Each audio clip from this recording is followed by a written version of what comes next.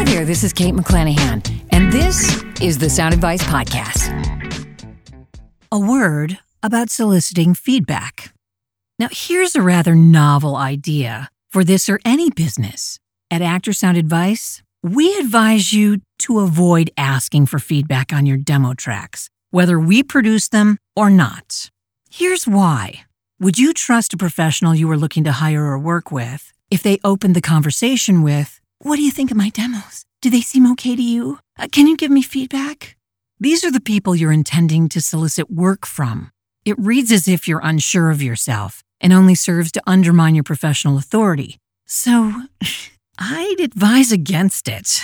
Yeah, if you're a pro, and you are if you're presenting yourself as such with your demos to talent agents and producers, then you're expected to stand behind your promotional materials and proceed with confidence. This is the case regardless of your experience or skill level. Only in the talent business is it possible for you to secure a principal role with little or no experience, provided you carry yourself with poise and confidence, while those with the most experience might play the smallest cameo. If you're right for the role, you're right for the role. The longest resume is not what scores you the job. You do. Therefore, asking for feedback unintentionally reads as if you're unsure of yourself, and you must be a novice who needs hand-holding. Well, besides, if you are given feedback, what are you prepared to do with it? Scrap everything and start over?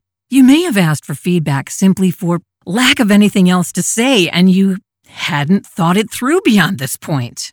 Or maybe you wanted praise for your remarkable vocal prowess. I mean, it's only human to require some form of acknowledgement that you're on the right track at least, right? Rest assured, most agents and producers will offer feedback if they honestly feel the situation warrants it. But for the most part, they'll simply listen and discern whether they can use you or not. In most instances, they'll only offer feedback because you asked for it, and they're trying to be accommodating. However, this is an extremely critical business, the entertainment fields. Random criticism is rarely constructive, regardless of who's doling it out. If it's a talent agent, it's very likely they'll forget what input they gave you after a day or two, or change their minds entirely after hearing your tracks again at a later date. This happens more often than not, and it honestly doesn't help you much. Granted, an agent might very well come back with, put the middle spot second and the second from the last spot first. Agents will, in most cases, give you feedback, provided they already know you and you have an established relationship with them. But then that's specific input, at least. However, even if you're willing to pay the studio/producer to accommodate these changes, you may not end up with a demo that's an improvement over what you've already presented. Keep in mind, these individuals, these agents who are offering you feedback, aren't in the studio while these changes are being made in real time. Even very seasoned ears typically need to hear the edit in the studio to discern whether the change is effective or not. And the plot thickens even further when yet another quote-unquote reliable authority offers you conflicting feedback that dramatically contradicts what was initially recommended. Of course, if you ask a competing demo producer for feedback, they're likely to criticize your tracks and tell you what they would do with your demos. The point is, far too often, what results is even more subjectivity that only serves in stopping your career from moving forward, because it undermines your confidence in what you just produced. Unfortunately, in lieu of having any tangible experience or objectivity, asking for feedback will often only serve to confuse you, whether the advice is astute or not. The fact is, what matters above all else is what you think. Commerce is confidence. A good deal of your job as a professional is to instill confidence in those you hope will either rep or hire you, one or the other. Therefore, when you walk into an audition, if you read as if you're unsure of yourself, then it's far less likely you'll land the job. Since your demos are auditioning for you, the very same theory applies. Okay, granted, you may want an objective assessment of whether your demos are effective or not. And I understand that. For this, we recommend you rely on no more than 3 professionals, I'm saying professionals, that you can honestly trust. Not a family member, even if they are in the industry, especially if they are in the industry, because they see you as a son or a daughter or mom or dad or sister or brother or some other relation. In other words, the objectivity might not be what you bargained for. Nepotism sounds great from a distance until it's up close and personal. Then it's just plain uncomfortable for all involved.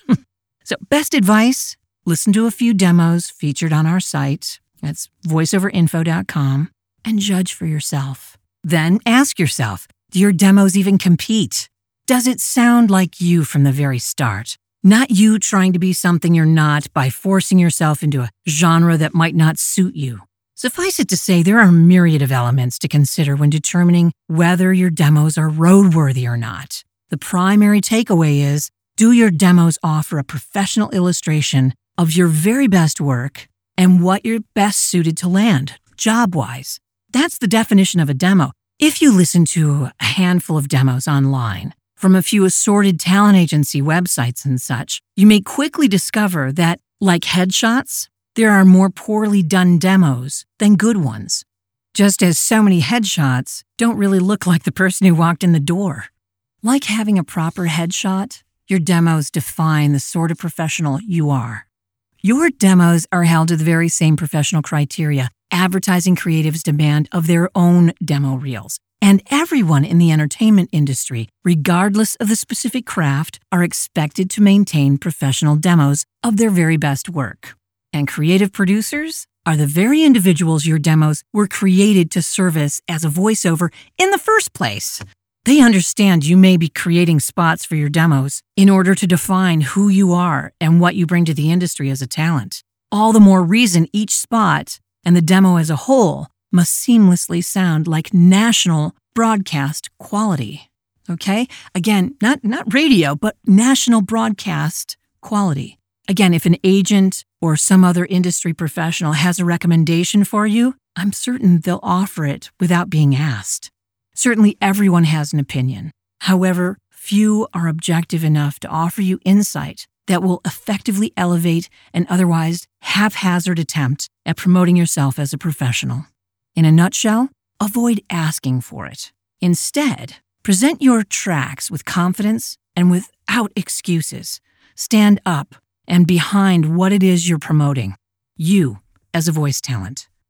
What you honestly want to determine is whether they can use you. That's the goal of forwarding anyone your demos. Naturally, you may doubt yourself when you're just starting out. All the more reason you must train and prepare so you can deliver your best when your mettle is tested.